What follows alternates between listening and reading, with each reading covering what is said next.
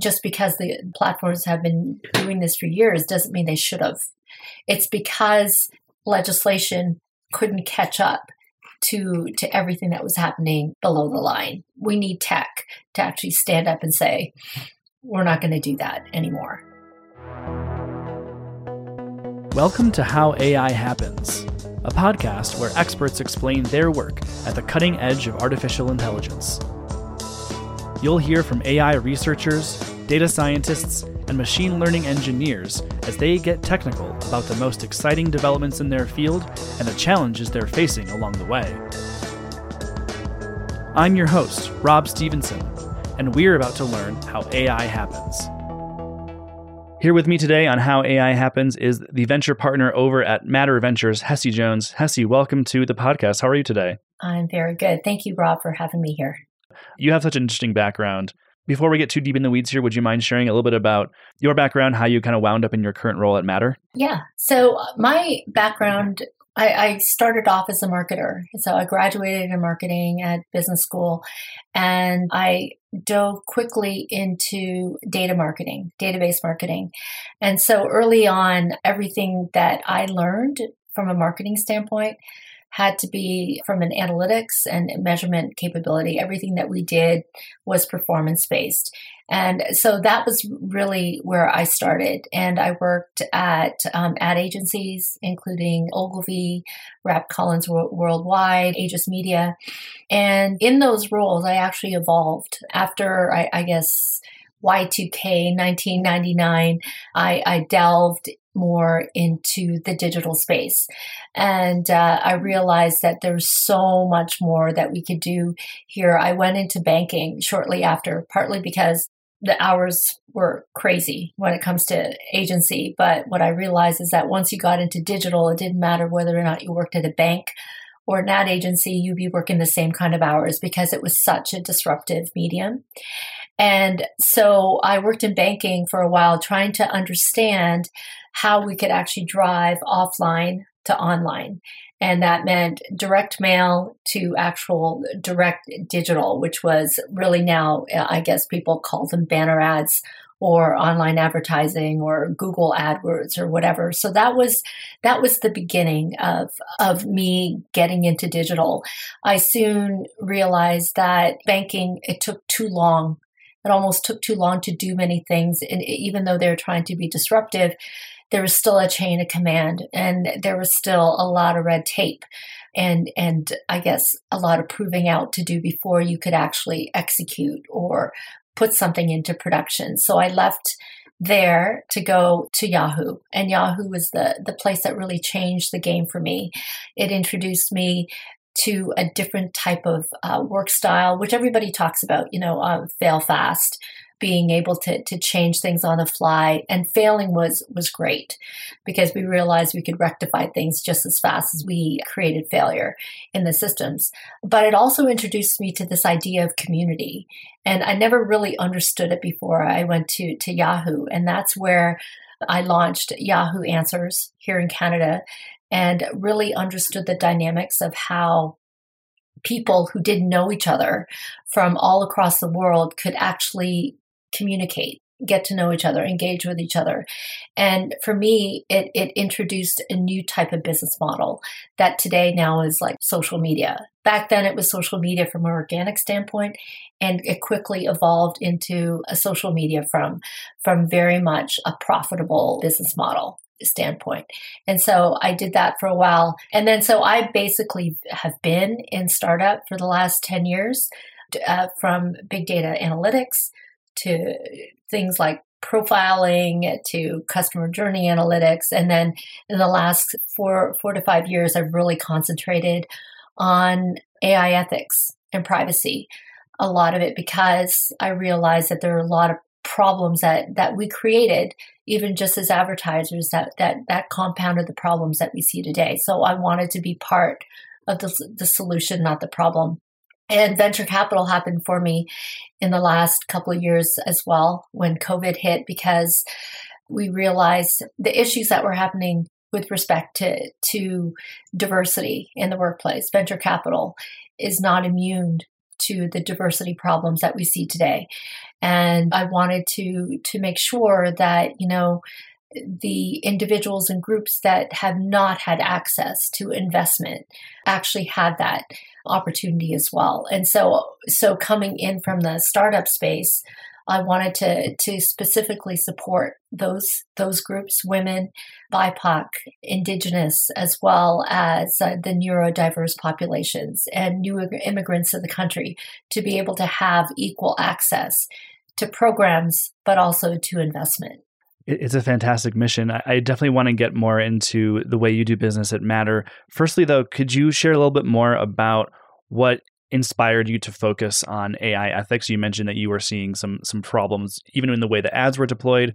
Was there like a Rubicon moment there, or what was it for you that you're like, okay, this is fraught in some areas. I need to be part of the team being thoughtful about this? So I told you I was in advertising for many years, but also being part of the ad platform. Yahoo, that was our bread and butter, was advertising.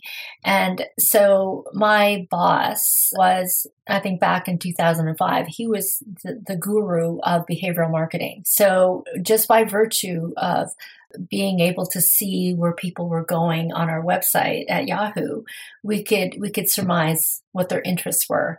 I think what we also had the ability to do, which I think kind of crossed the line, was to be able to machine read emails. And so your Yahoo email could potentially have used the words travel or trip between you and your girlfriend. We could pop an ad that showed, oh, hey, how about this vacation spot for you at the time that you've actually sent that email. And so that's when I started to see things like that, I started to question whether or not that was actually crossing the line. And I think it wasn't until probably years later that I moved away from advertising, but started doing a lot more AI stuff, that even the startups I was working with, doing customer journey analytics, doing profiling, where we could essentially go and look at people's profiles on social media and understand who they were, what they needed, like what they were like, what their moods were like. We started being able to look at things like sentiment and to be able to discern so many more things about them. And I thought, wow, what a great idea if you can marry transaction with profile. And transaction was what the business had. They would know, how often you came to the bank, your services, what you spent, and all that stuff. But what if we wanted them to know more about you as an individual, what you liked, what the bad things that you're saying on social media, things you didn't like, and marry those two things so that we can target you better. And as much as this was a business opportunity that I thought was amazing, it wasn't until years later that I realized we shouldn't be doing that. We should actually separate who you are as an individual to who you are as a business customer. Because from my perspective as a customer, businesses should not have access to that type of information if you don't want them to. Yeah, so that's where I wanted to go next. Was the problem for you privacy? Was it that this was happening without people's input, that they had kind of accepted terms and conditions without really considering what it meant? Because what you're describing, turning transaction into a profile, that is like this dream of businesses to be able to more accurately predict what customers needed to meet them with a product at the moment they wanted it, right? But that just ignores the consumer's role in it. Was it merely privacy, or what was the thrift or the problem that made you spooked by it? Well, there are a couple things, because I also remember, I think it was, 2011, 2012, when Snowden came out, and he talked about the government's use of information. And usually, let's say somebody is doing something wrong, you need a warrant to be able to go deeper and determine whether or not that is in fact true. Well, the government wasn't doing that. They were basically to find, let's say, the 1 or 2% that were doing potentially bad things. They needed to look at the 98% who probably weren't doing anything. So they had access to information from everybody, and 98% of them could have been innocent. And so to me, it wasn't necessarily a privacy thing because I didn't really understand the data privacy side until much later. What I thought is that this just doesn't seem right. And I had discussions, especially with friends back when I was actually on Facebook, which I deleted like 5 or 6 years ago. But when the stuff about Snowden came out, people started blanketing marketers and advertising agencies the same way as the government. And they said, we never asked to be targeted. We never asked to have this done to us. We never asked that you do this to our data. One executive said this, she was a brand executive, and she said, you want us to give you the most relevant information so you could purchase and make things easier for you so you don't have to actually Google for the best deals or whatever. You could have the best information come to you so you don't have to do that. And yet you're starting to cry foul when it comes to all this stuff. So a friend of mine, Julie Pippert, had said, I don't have anything to hide. And that's not the point. You don't have the right to use my information because that's my choice. And then when it came down to it, it came down to the fact that my private information is my right. And so when we talk about personal property, people saw it very much as personal property. This is stuff that lives in my home or on my person. And I don't allow anybody in the door unless they have permission, right? It's the same thing as a warrant. You can't come into my home unless you have a warrant. And so people started seeing personal information the same way.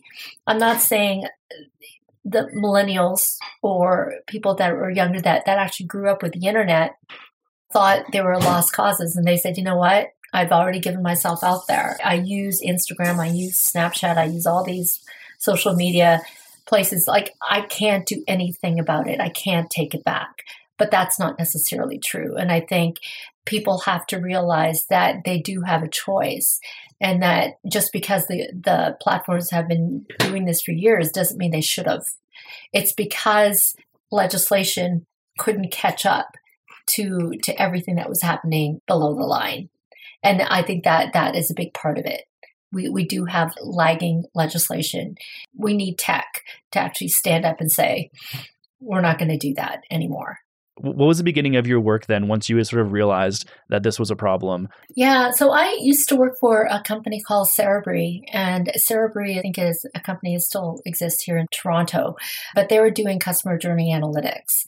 And so the idea was to be able to ingest a lot of information so that we could discern what a customer's path to purchase was. And everybody knows about the buying funnel, correct? So, but we did it for the buyer journey for both cars as well as banking. And so the one thing that we also started to see was that the information that we were getting, we started to question whether or not we should get that information. Because if you can imagine the amount of data that a bank has or that a car company has on customer information, all their transactions, all the different types of data sets, it's massive.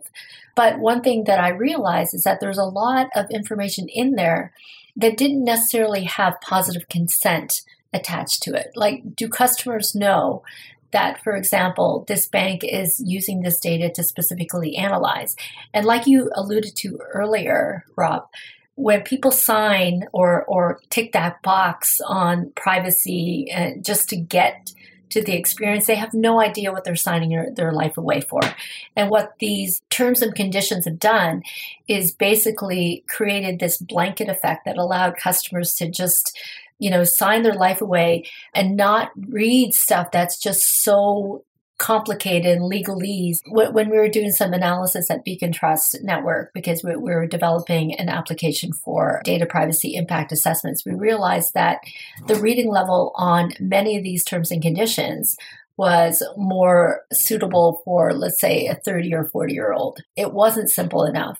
And if anybody has read any kind of legal terms and conditions, they try to bury as much as they can in complicated language.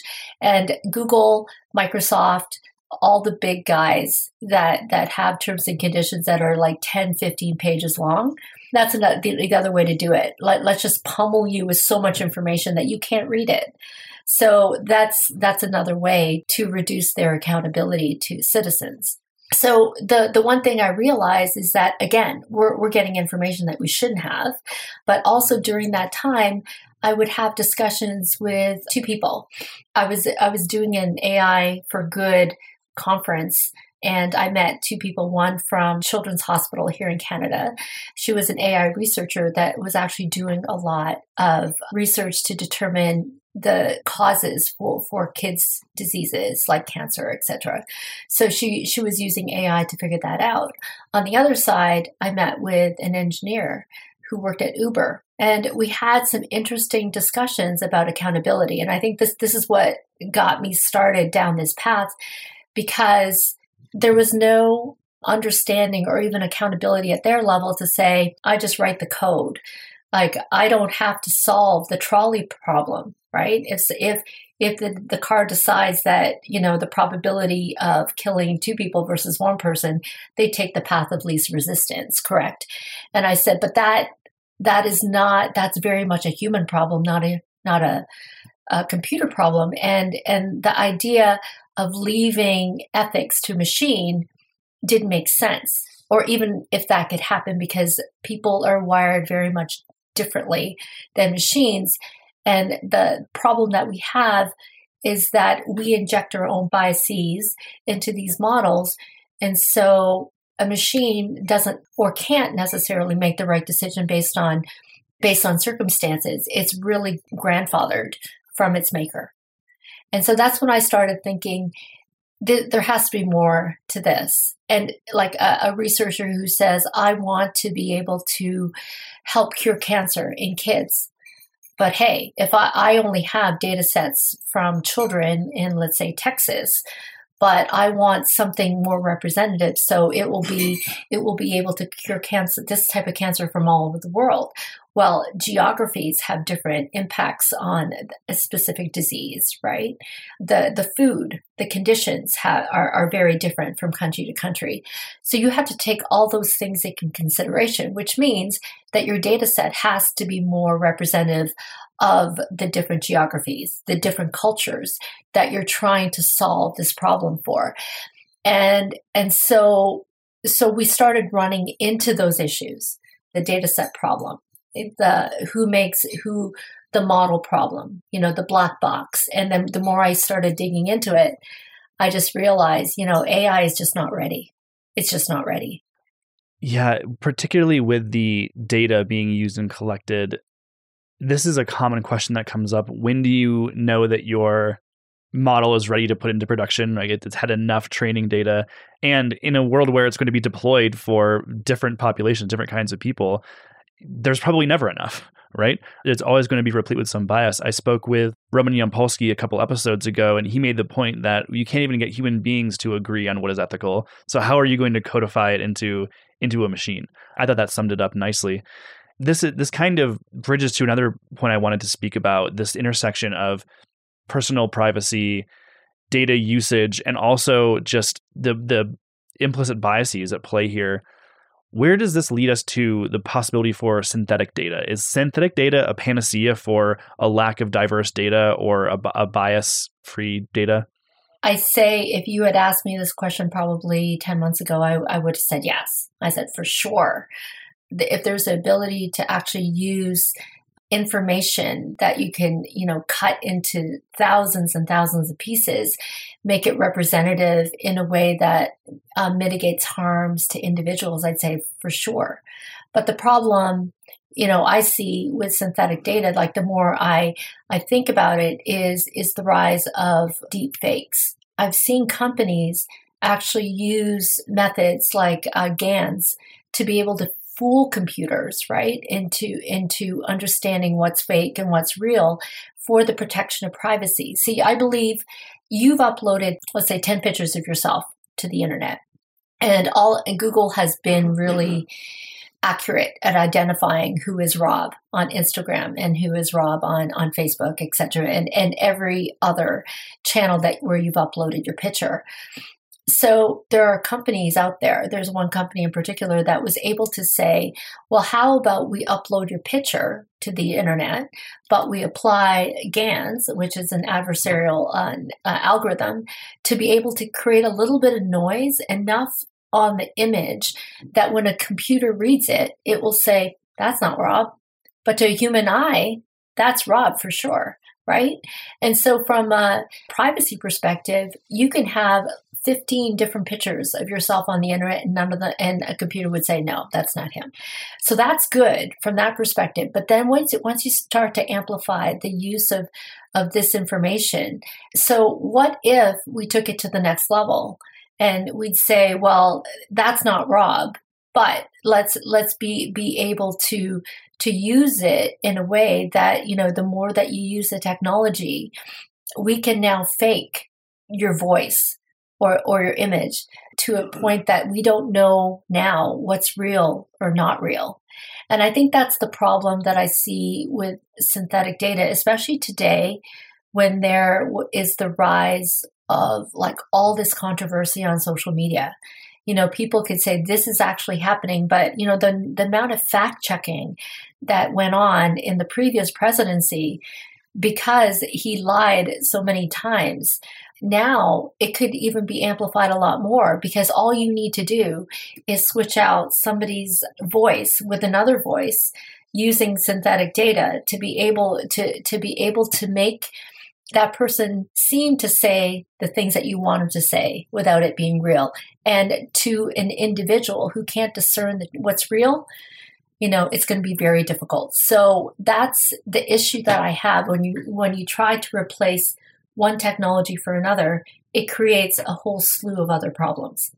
Yeah, and even thinking about how poor fake information was, like in recently from places like Facebook, and the things people will believe because they'll read a headline and like the auto-generated 3 lines of text below the photo and be like, oh, this is the truth. And it's like, if you read the thing and then did 20 seconds of Googling, you'd probably be like, I don't know about this. Like, people won't even go that far. So what happens when fakes are even better, right? This problem is just getting worse, surely. It doesn't strike me that like facial recognition technology is even a solution either, because how is that going to work in a sufficiently advanced deepfake world, right? Like, it feels like there's kind of an arms race against biometrics or proving you are who you say you are. What can we do about this? Is Pandora already like peeking her nose out of the box here? Like, is this going to happen no matter what we do? What's the solution? I don't think so. I don't think facial recognition is going to be a solution for even verifying that you are who you are. There's just too much. There's just too much out there like that. Like, I don't know if you heard the most recent thing, Clearview AI, they're known for perpetrating like really awful things. They scrape data of millions of people all around the world, and then they sell it to law enforcement. Well, they've gone one step further, and they scrape the data of everyone, but what they said to Ukraine is specifically is for all the, let's say, Russian soldiers that were killed during this war. You will make sure that we can identify the fallen through facial recognition so that you can send that back to the families to make sure that they know. And that's really crass, because now it sets up a precedent. And how do you know whether or not it's real, right?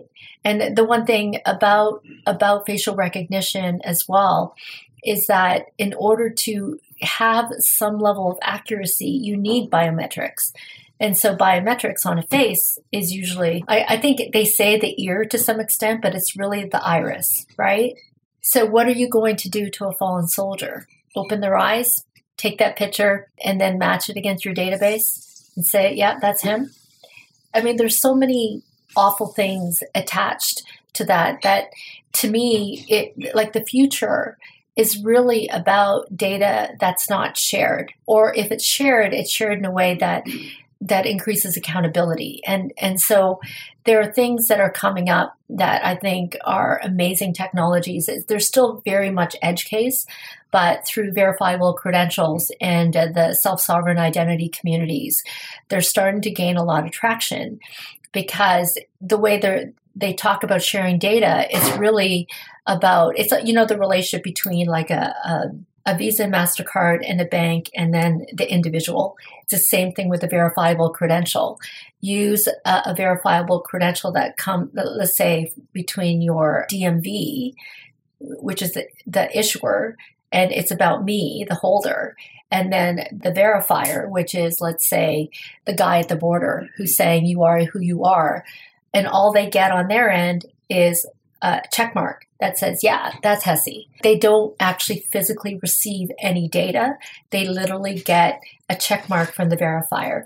And so I think the future is really about making sure that the data stays where it sits with the creators of the data, the individual who can potentially hold it in their wallet, but be able to carry it around with them so that is the only place of truth for the real information.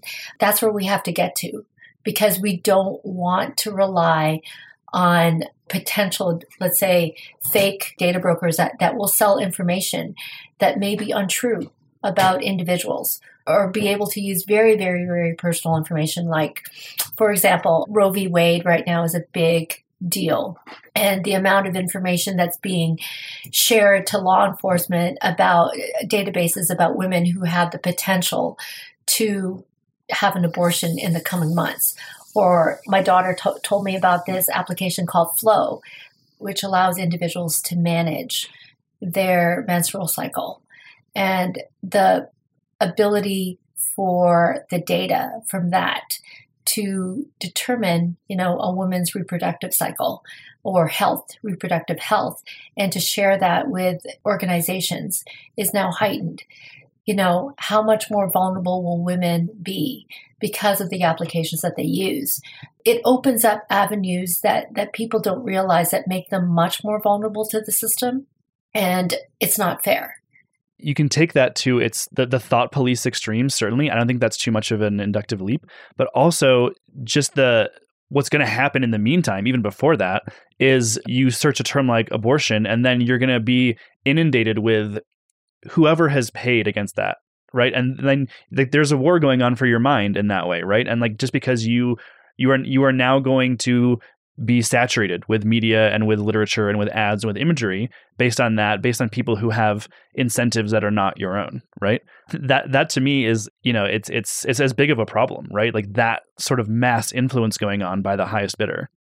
Mm-hmm. I think that'll go away eventually, not right away, but there have been fights, at least in Europe, against what the IAB was doing, and with advertisers being able to I guess micro target based on who you are as an individual, what your political affiliation is, whether or not you have specific diseases. They can get to that point. And the IAB, so it was ruled in Europe that they can't do that anymore. Because there is right now, obviously no positive consent that they've gotten from the consumer. And also it's harmful. It's harmful because much of the campaigns that are being run against that are very much political. Hesse, I could keep talking about this with you all day. I do want to speak about Matter Ventures a little bit. I feel like we haven't got to the nitty gritty here, but I'd love to hear a little bit about the firm, and in particularly the way AI technologies, and under what circumstances you would choose to invest in an AI technology. So Matter Ventures, we're an emerging fund, but we operate out of Toronto, but we invest both in Canada and the US predominantly. So we're a late C to Series A fund, and we invest in underestimated founders. And like I said earlier, we want to invest in people that have game-changing technologies, but they've previously never had access. So it's women, it's Black, Indigenous, people of color, it's the neurodiverse community as well. And the way we see technology, we're essentially technology agnostic, but for the most part, what I've tried to inject is, on top of being able to invest in these amazing founders and game-changing technologies and the ability to actually do something meaningful for the world, is also making sure that we take them to account and that we invest in technologies that have the intention to do good. But as we know, the road to hell is paved with many, many good intentions. So how do we make them accountable in that journey? And we have to employ technologies as well as tools that will scrutinize not only their processes, but their technology to determine whether or not their models are flawed, whether or not, they're collecting data that they shouldn't be collecting. It's going to be supplanted with a lot of the laws that are already happening today that will start to make startups and technologies much more accountable for the models that they create, as well as the data that they collect and manage. So we want to be able to do that in tandem with what's already occurring, but also support like new technologies in cybersecurity and privacy tech that are trying to do good as well. What are some examples of organizations or resources that you can deploy to measure your models and make sure that it's being built in a thoughtful way? Well, I would say the Responsible AI is a nonprofit organization. They're already doing this. They've actually put together, I would say, like an open source community across various industries to develop standards. And the standards go through to a certification course. That means that eventually it'll be like ISO 1000, where you actually put your company through this certification course. And then at the end of it, if you get certified, then that provides a check mark into your accountability. There are DPIAs, let's say like Beacon Trust Network. So these are data privacy impact assessments that will actually go through your technology stack, understand what applications you use, how that information is being used, and how much of it is being disclosed, and what risks are there to you as an organization. So those are technologies right now that are startups that are starting to take hold. And the more of these that actually get into the ecosystem as standards and standard technologies, the better we are. From an AI perspective, I think, and privacy, there are technologies and methods out there that de-identify, let's say, personal information before they actually go into the model. So the model doesn't have a chance of memorizing PII data or leaking it. And so lots of those are already happening. And many working groups are available right now to try to create machine learning models that allow us to obfuscate, anonymize, or pseudonymize PII information in existing databases, so that when they take that data and they use it for something else, that personal information is already extracted somehow.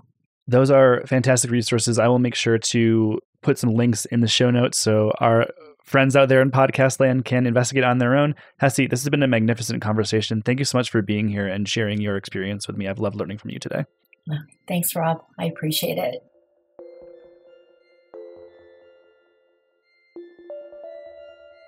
How AI Happens is brought to you by Sama. Sama provides accurate data for ambitious AI. Specializing in image, video, and sensor data annotation and validation for machine learning algorithms in industries such as transportation, retail, e-commerce, media, medtech, robotics, and agriculture. For more information, head to sama.com.